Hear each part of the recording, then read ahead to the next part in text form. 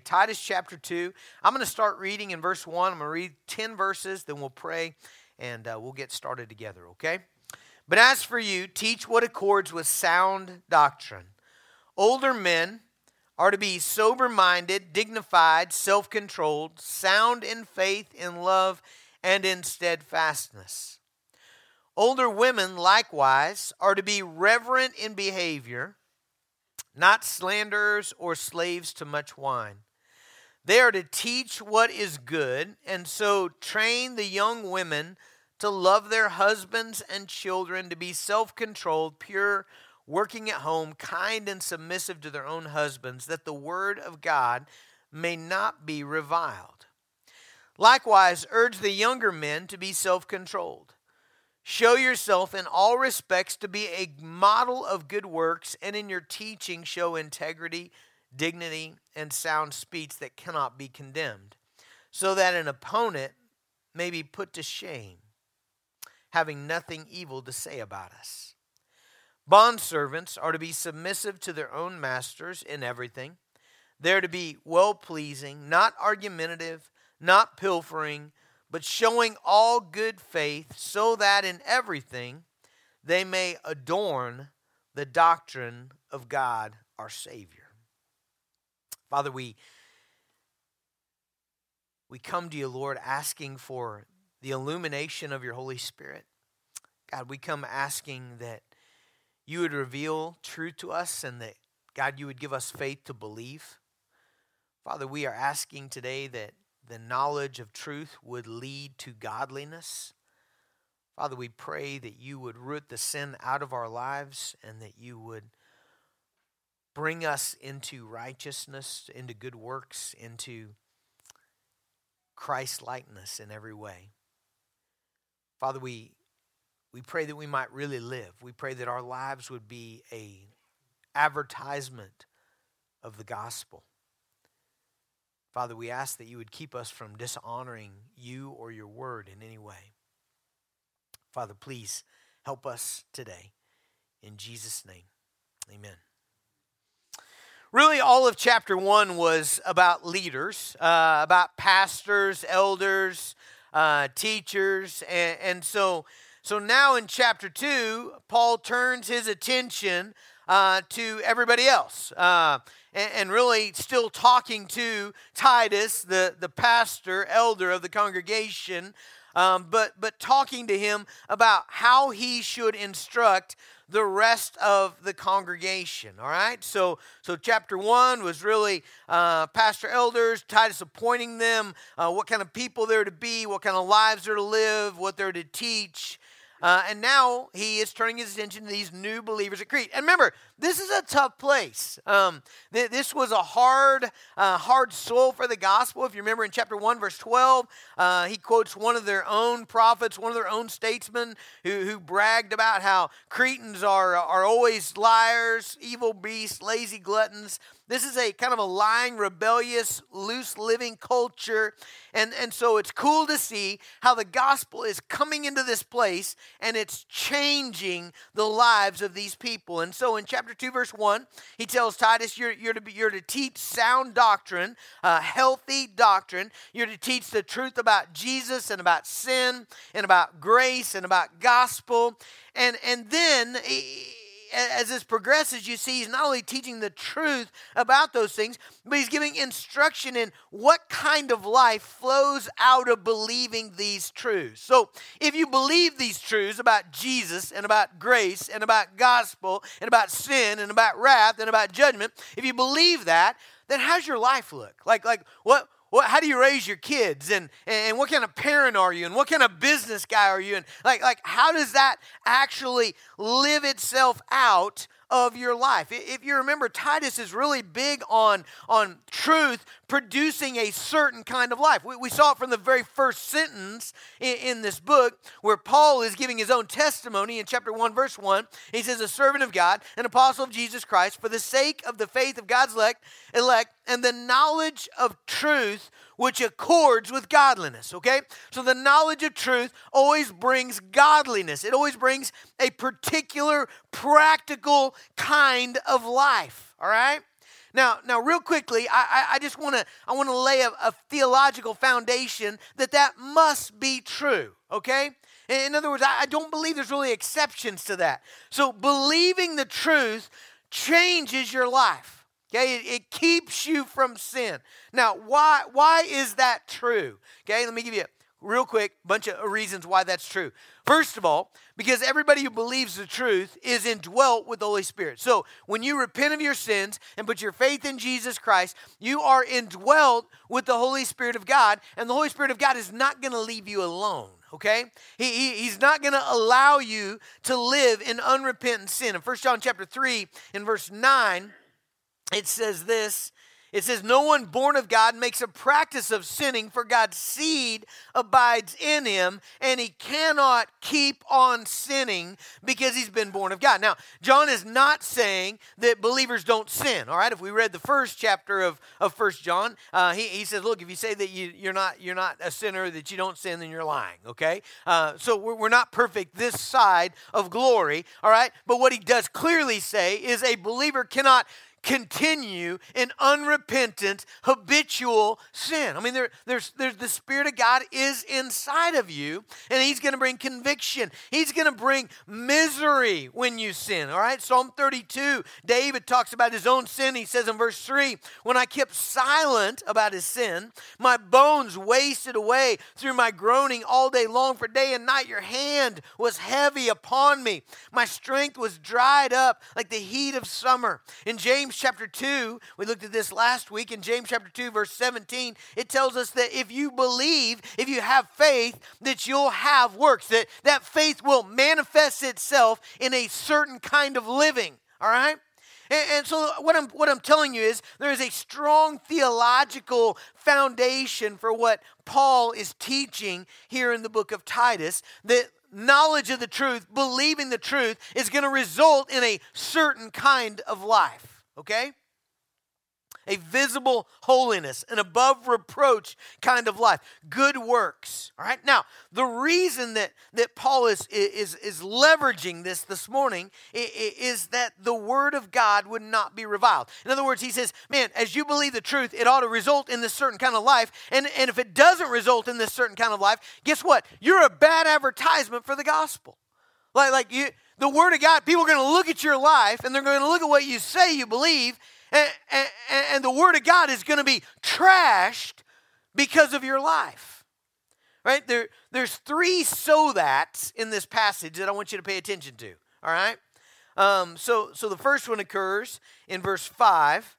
All right? So he says they're to be self-controlled, pure, working at home, kind, and submissive to their own husbands, that, okay, or so that the Word of God may not be reviled. All right? So, in other words, your life ought to be a certain way. It ought to look a certain way. You ought to have the attributes of Christ. You ought to have the attributes of godliness in you so that the Word of God would not be reviled. Now go to verse 8.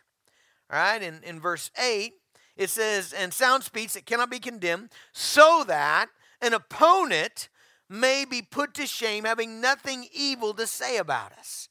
So he says, this truth ought to bring about a certain kind of life in you so that the enemies of the gospel, well, you take away all their ammunition. They're not able to say, well, yeah, but look at this guy. Look at how he lives. You know, he says all this stuff about Jesus, but look at his life, okay? And then the final one is in verse 10, okay? He says, not pilfering, showing all good faith, so that in everything they may adorn the doctrine of God our Savior.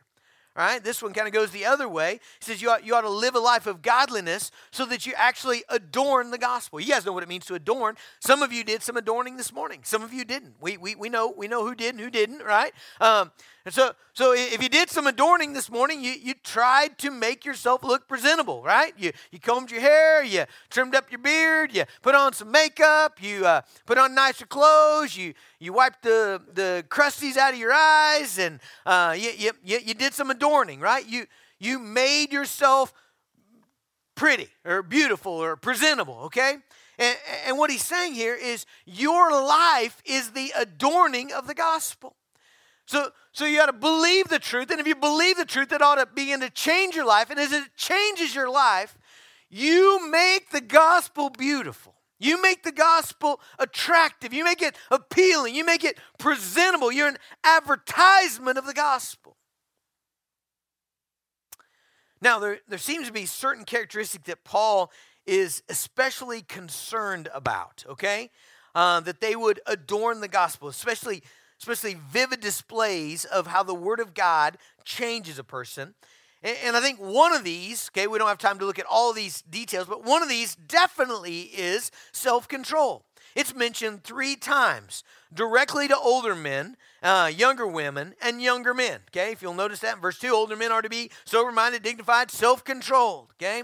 If you go to the younger women, train the younger women that they love their husbands and children, that they be self-controlled. That's verse 5. Pure, working at home. Then you go to the younger men. Likewise, this is verse 6, I believe.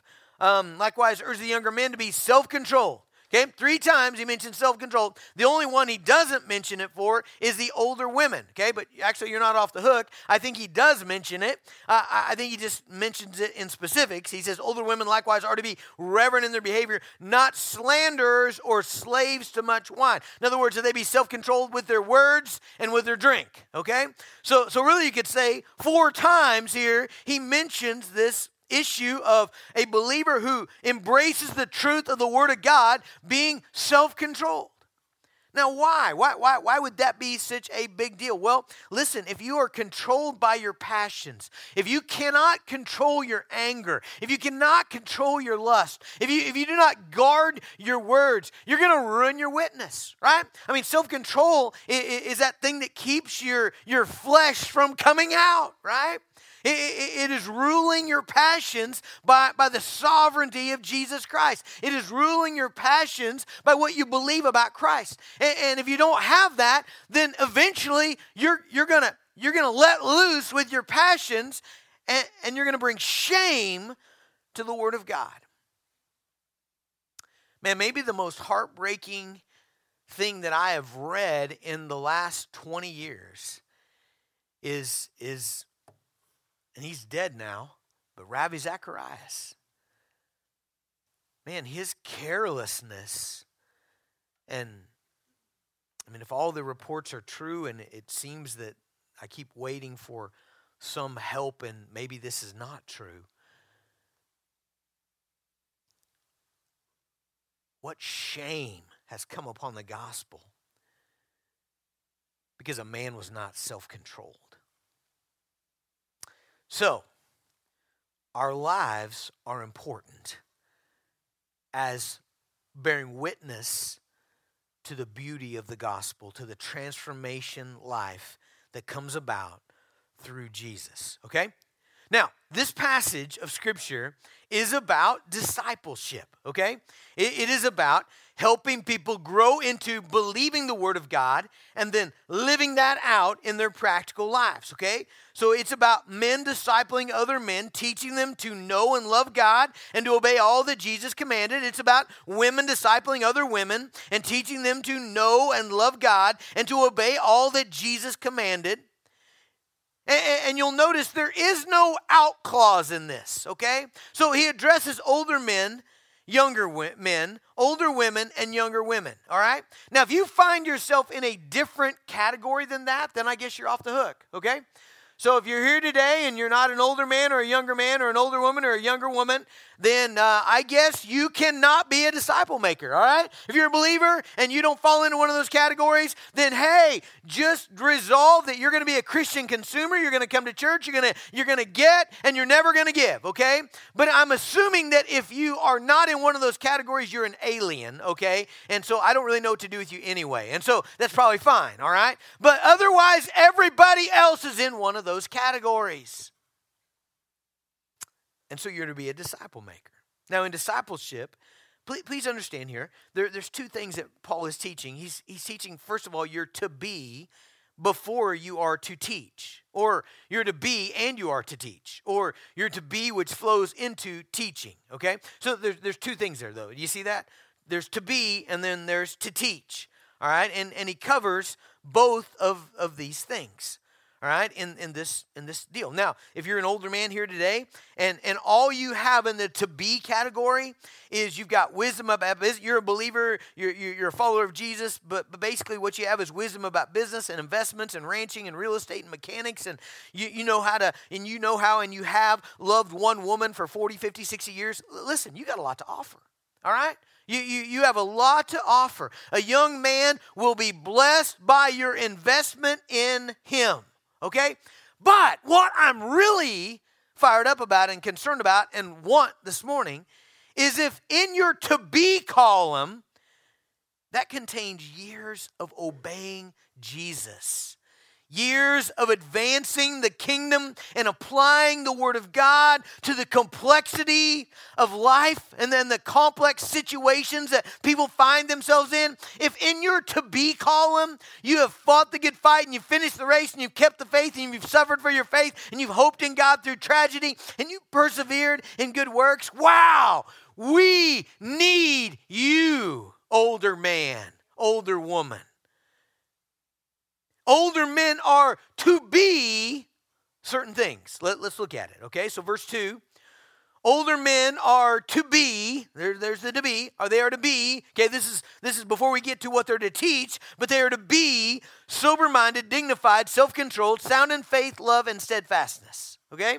Now, for the sake of time, I am going to summarize sober-minded, dignified. We've already talked about self-control, so I'm going to summarize sober-minded, dignified, as being serious about spiritual things, all right? That's where I'm going to just group those. You're to be serious about spiritual things, you're to be an honorable person, and then you're to be sound in three things. And these are really important, okay? This is the to be, okay? You're to be sound in faith, okay? In other words, you are a man who's believing the Word of God and acting upon it. All right? You're a man who opens up the scriptures and you read what the Bible says about you and about the kingdom and about people and about sin and about judgment and about the gospel, and you are responding in obedience. That's what faith is. You're hearing the Word of God, you're believing the Word of God, and you are responding in obedience to the Word of God. You're doing hard things because you believe the promises of God. You're pursuing Jesus. You're seeking Jesus. You're worshiping Jesus because you believe that Jesus is everything. You believe that He'll do everything He says He's going to do, and He is everything He says that He is. Man, I love to see men who are convinced that Jesus is better than anything, and they actually live that out, and you can see it in their life. Okay, so you're to be sound in faith. Okay? Number 2, you're to be sound in love. All right? Older men need to live a life of love. Loving God with your heart, soul, mind, and strength. Loving a wife as Christ has loved the church. Loving your neighbor as yourself. And that should be visible. It should be visible to younger men. You know, I was asking myself this question. How does an older man demonstrate love to a younger man?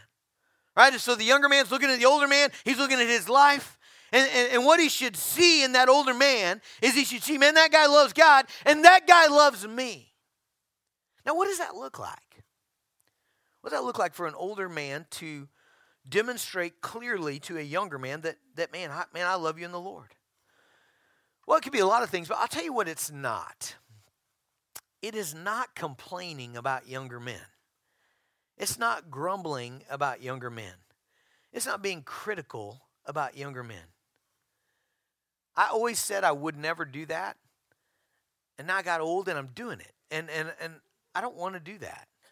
Like I'll just tell you right now, today I'm stopping. I don't want to do that. I don't want to be the old guy that complains about the young guy. Why? Because I'm supposed to be sound in love. And so to be sound in love, okay, I need to demonstrate clearly that I love God with my heart, soul, mind, and strength. I love Emma as Christ has loved the church. And I love my neighbor as myself and my brother as Christ has loved me. And one of the ways I want to do that is by not complaining about the younger guys. Now, how else might I do that? Well, I think I need, and if you're an older guy, I don't know what I am. I thought I was a younger guy, but now I'm a grandpa, and so it seems like I'm an older guy. And so, you know, that is kind of hard to figure out. Are you an older guy or a younger guy? And I guess it just depends on who you're with, right? So if I'm with a guy in his 20s or 30s, I'm an older guy, and if I'm with Billings, I'm a younger guy, you know? I guess that's how we figure that out, you know? You just depends on who you're with. Give guys your time. Be interested in them, in their lives, in their families. Care about their success, right? Older men, I don't think we can pull this off unless we clearly demonstrate, man, I'm interested in your life. Man, I'm interested in your little family. I'm interested in your marriage and how you're doing. I'm interested in your business, and I'm interested in you. I'm interested in you. Give young guys your encouragement and affirmation.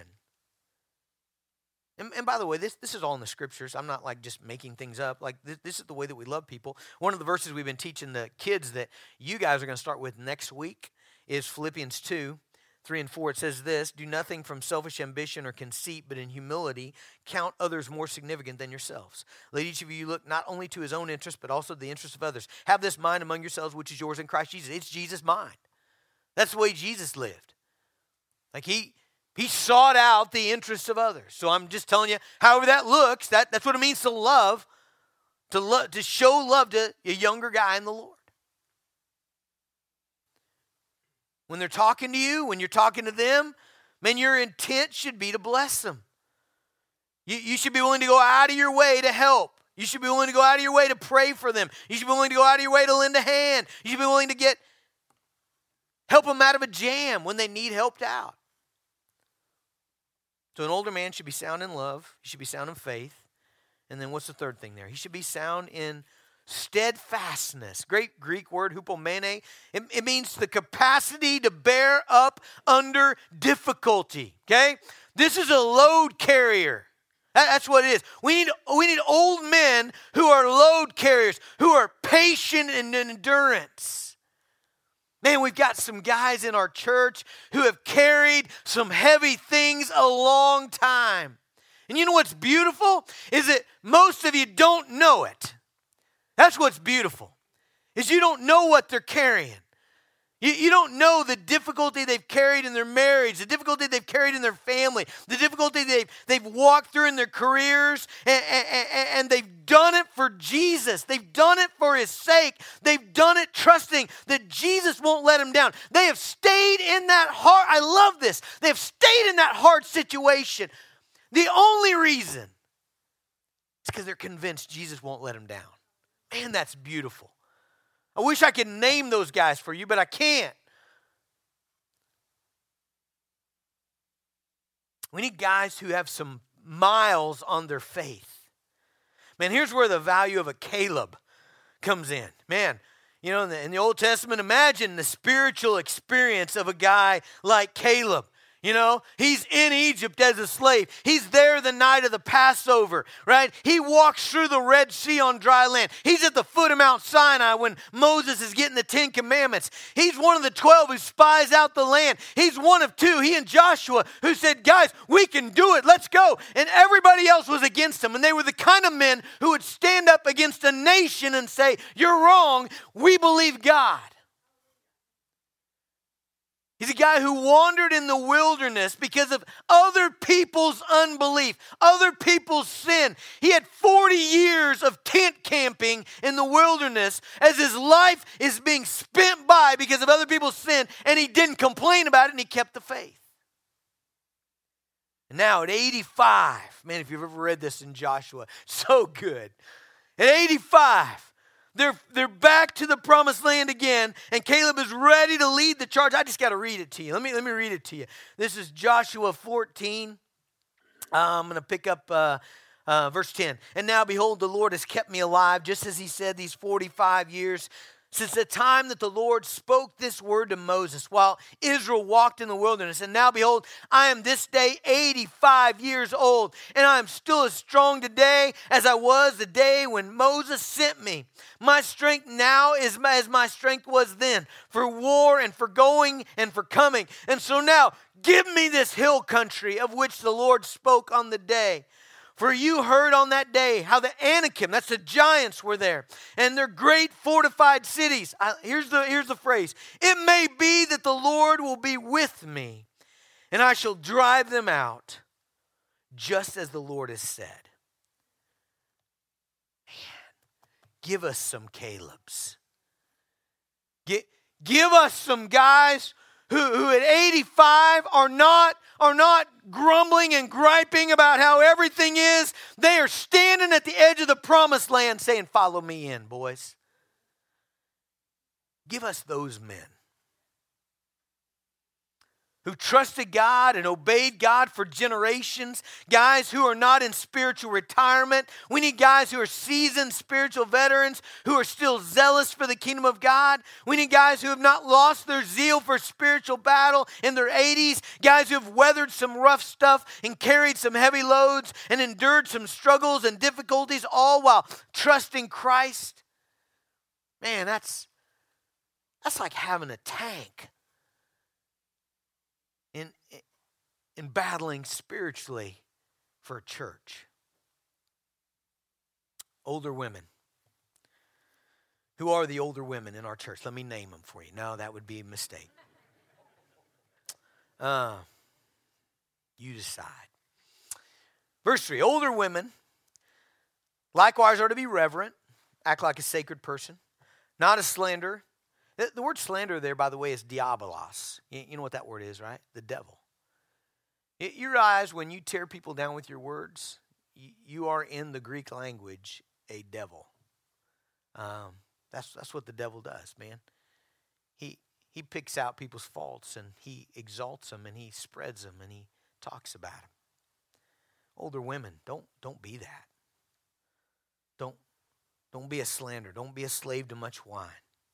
Teach what is good. Older women who are going to focus on what's good, what blesses, what's useful to people, what produces fruit.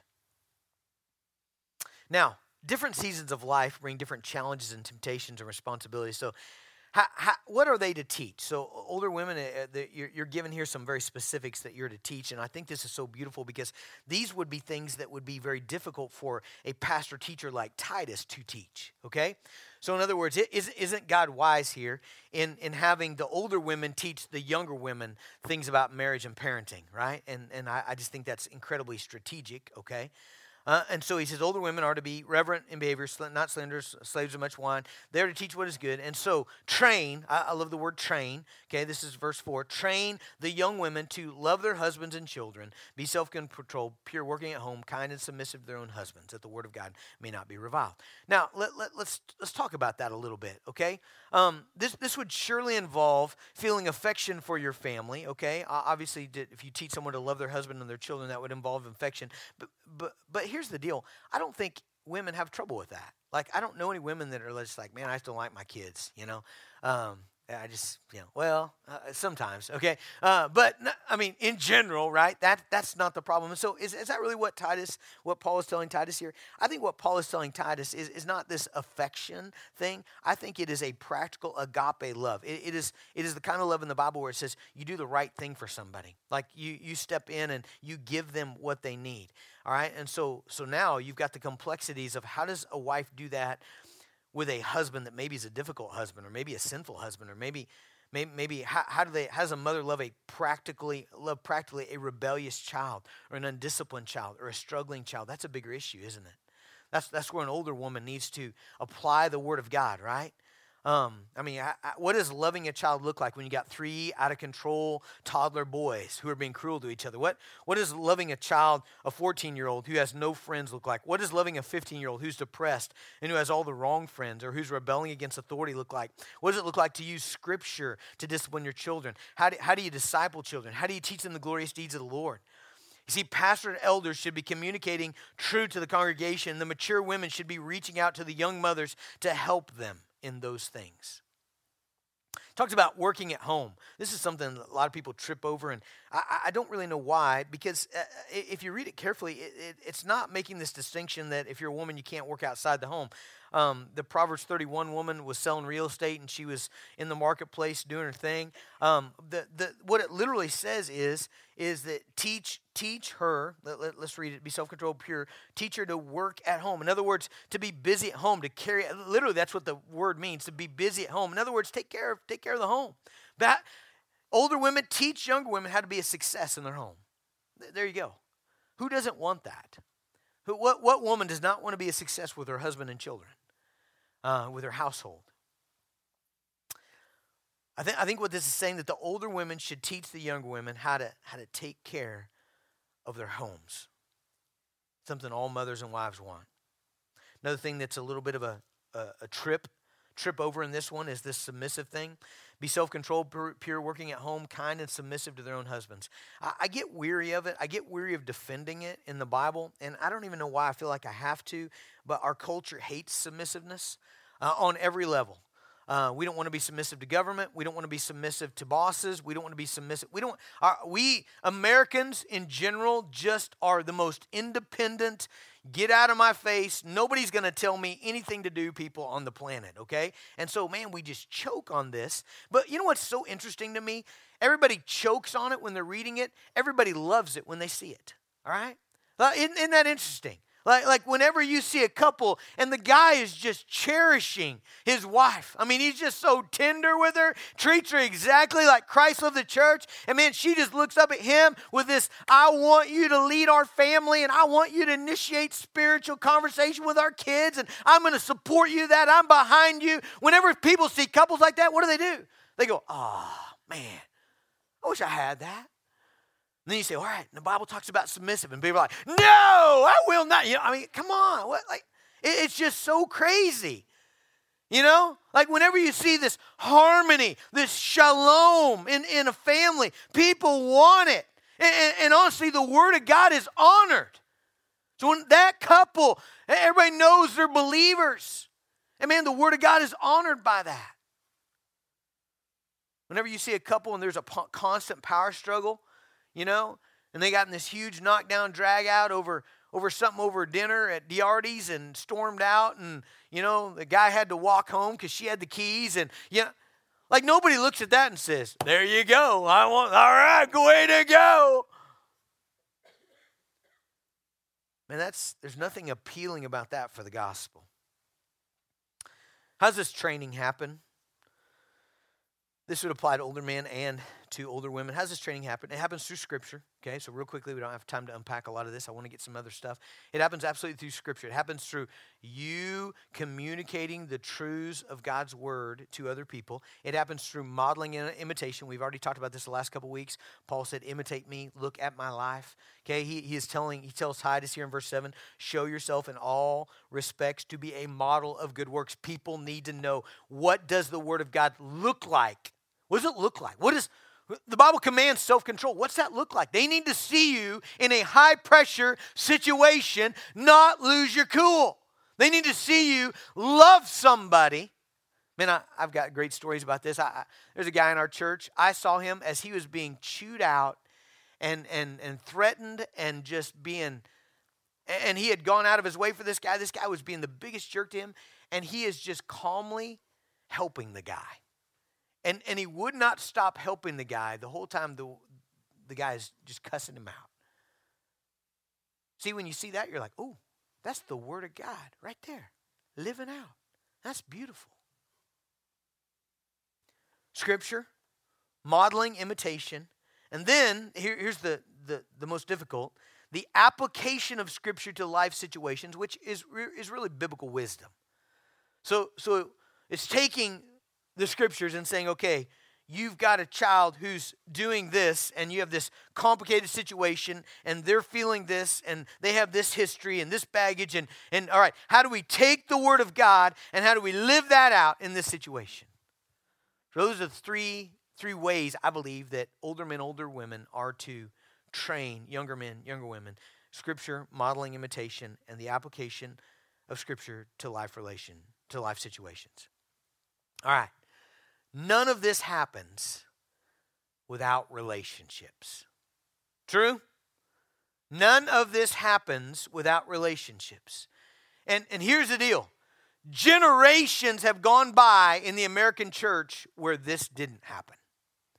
I guarantee you there's older men in this congregation right here today who said, no guy ever invested in me.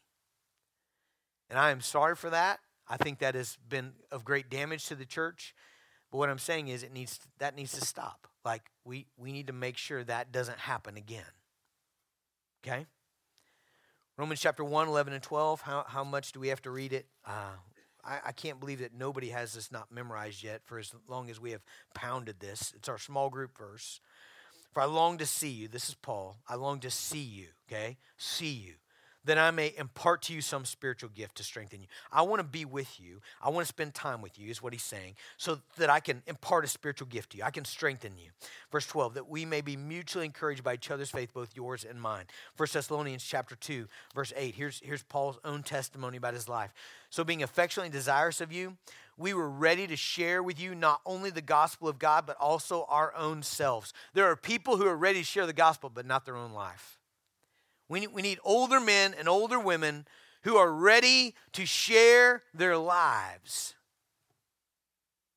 in discipling other people. How do you do this? I can't tell you how many times I've had guys ask me that. How do I get in this relationship? Pastor, we need some kind of formal mechanism where guys sign up, you know. Maybe we do. I'm willing to actually try that. I tend to do, you guys know me, I tend to do almost everything organically. So that kind of thing, programs, they're just not me. I'm not organized. Look at my desk. So maybe that's it. I don't know. But I tend to do things more just organically, okay? But maybe if we need a program, let's start it. I'm fine with that. But what I also know is this can happen in so many different ways. Let me give you some beautiful examples from my own children. So my son-in-law, Stephen, one of the most exciting things about meeting him was I was asking about his friends, because I'm super interested in young. I wanted my daughters to marry young guys that know how to mentor, know how to disciple, have been discipled. And so I was asking about his friends, and first time I met him, he explains to me that he's living with this older gentleman in Washington, D.C., retired guy. He's been retired for over a decade, maybe a couple decades. I don't know how long. His name is Jake. And what this guy does is he's at Capitol Hill Baptist Church. He picks out young guys that he feels like have great potential, and then he invites them to rent a cheap room in his home. So he basically shares his home. He has a 2-story house there, not far from the Capitol in D.C. I've been to it. And he opens up his home, and he invites them to share it for a couple years, however long they're kind of getting their start in D.C., and then while they're there, they go to church together. They share meals together, and he just invests in them. And man, how cool was it at Hannah and Stephen's engagement party when we're on the roof and there's all their friends are there, and there's Jake, you know, this guy that's generations older than them, who is a close friend to both Hannah and Stephen. So man, what a creative way to just be always investing. There's a couple in Weatherford. I don't know them, but I'm deeply thankful for them because several of my kids have been deeply impacted by their life. Both Addie and Haddon have eaten lunch at their home multitudes of times because every Sunday they invite every college student who goes to Trinity Baptist Church to their home for lunch. So they open up their home. They do not have a big home. That's a thing that Lincoln people, and I don't know how to get by with it, but we just trip over that. My home's not big enough, okay? Well, let me tell you how they do it. They seat people in their little dining room. They put up some chairs in their kitchen. They put chairs in the living room with TV trays. They put chairs on the porch outside when it's good weather, and the college students sit everywhere, okay? That's how they pull this off. And they have anywhere from 10 to 20 college students there every Sunday, and they're investing in them. Man, how creative is that? So I guess what I'm telling you is this could look like all kinds of things. Folks, we can do lots of preaching and teaching that won't get this done if we do not spend time cultivating relationships with younger, less mature believers and applying the Word of God and biblical wisdom and visible modeling for those growing in their faith. Man, the devastating scenario is this. If we don't do this, number one, there's going to be a bunch of people that are just left alone. Like they're just left trying to figure out marriage and trying to figure out conflict and trying to figure out their addictions and their sinful struggles by themselves. Okay? And then the other not as devastating but pretty devastating scenario is that people will only gravitate toward people in their exact same stage of life, All right? So here's the obstacles. Let's talk about obstacles to this, okay? We'll be done. Number one, this gravitational pull of people that you want to hang around people just like you, okay? And there is absolutely something, man, all young mothers, they look for other young mothers, you know? They look for, when they're doing diapers, they look for diapers, you know? When they're doing soccer, they look for soccer. That's just natural with everybody. Everybody does that. And listen, there's lots of times where you can get great counsel from a peer. I'm not saying that. Absolutely. I've gotten great counsel from peers.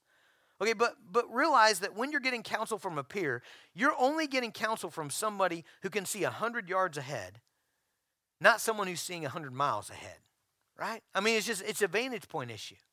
Man, there's this great story in the Old Testament, 1 Kings 12, about a guy named Rehoboam. Rehoboam was Solomon's son, all right? Solomon dies. Rehoboam takes over this more prosperous, richer, more successful kingdom than has ever existed in Israel. Right? Solomon, the richest, wisest man that's ever lived, was his daddy, okay? He inherits this kingdom, all right?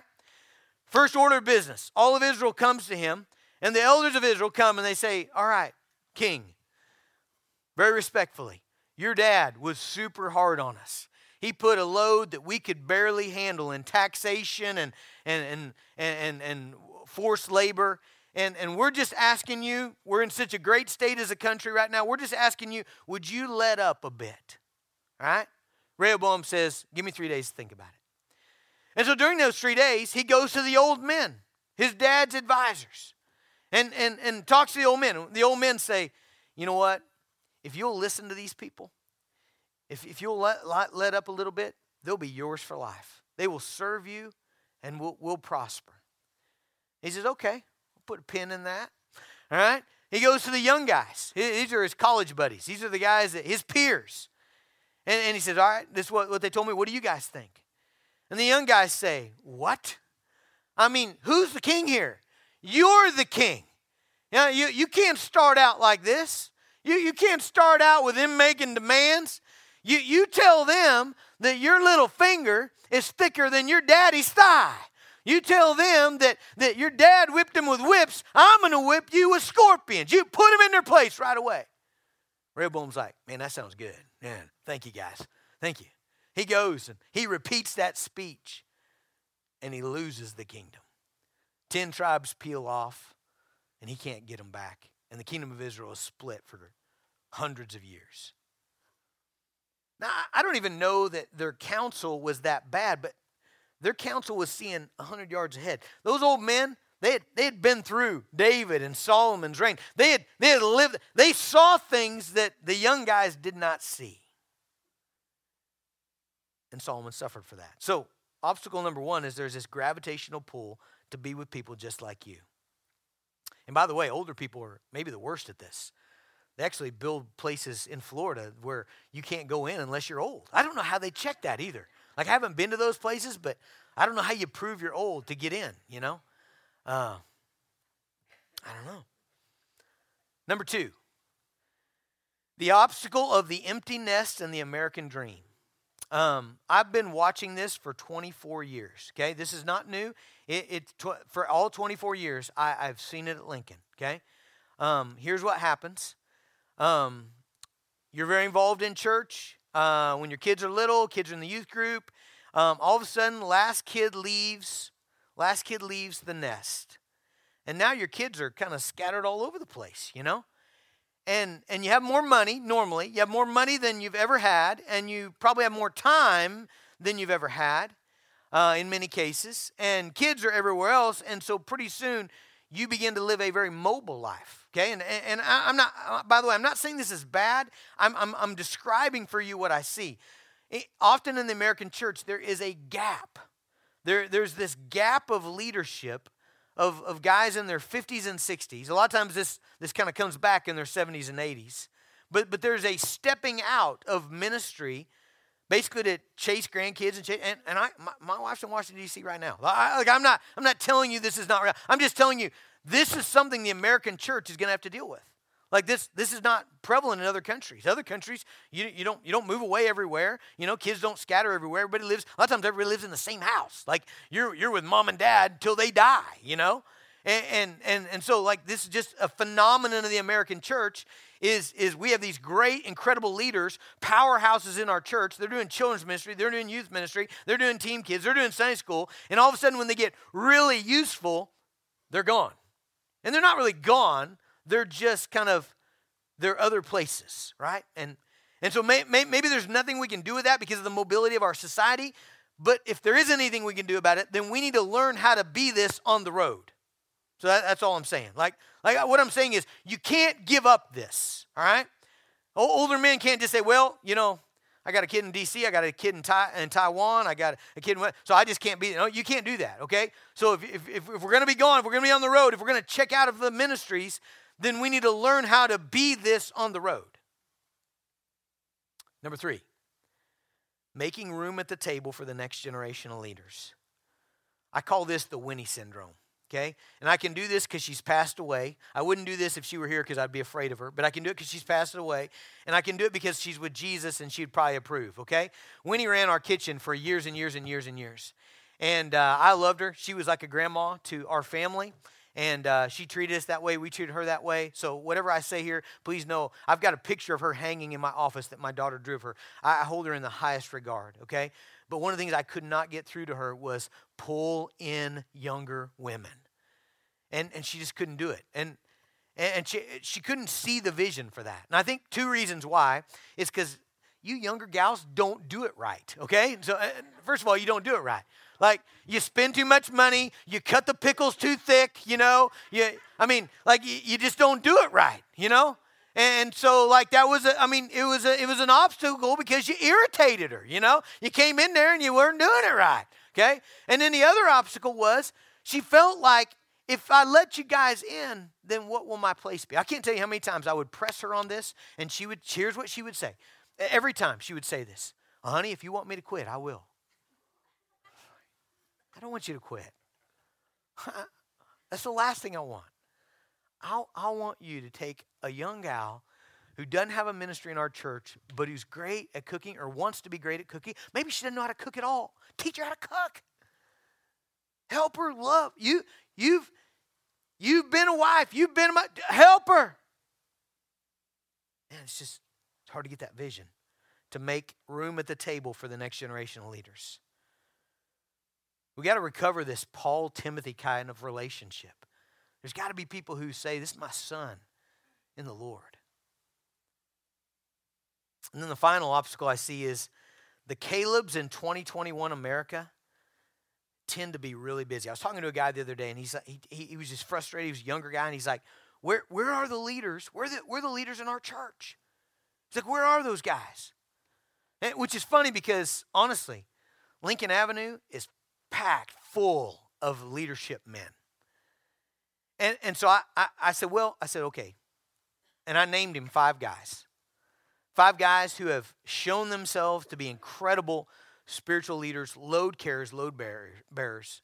And I said, what's true of all 5 of those guys?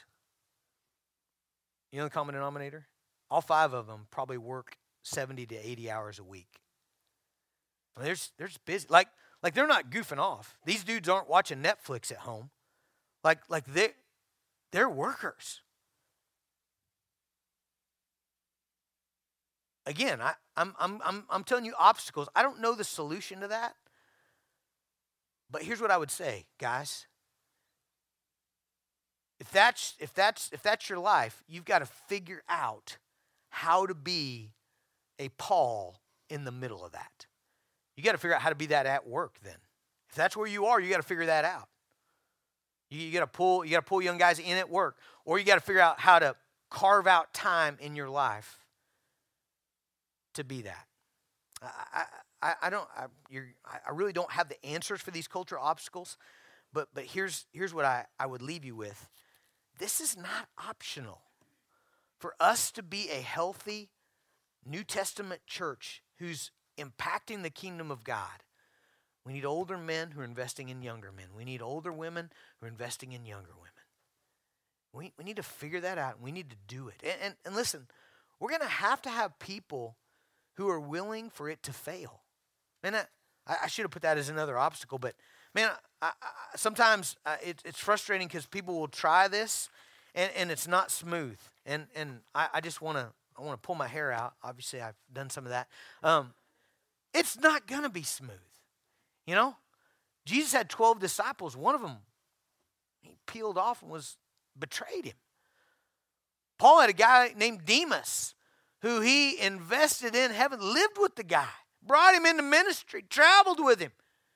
He peeled off. Like if you're looking for 100% success here, you're looking for something that doesn't exist in the New Testament. That doesn't mean we don't try. We don't seek this out.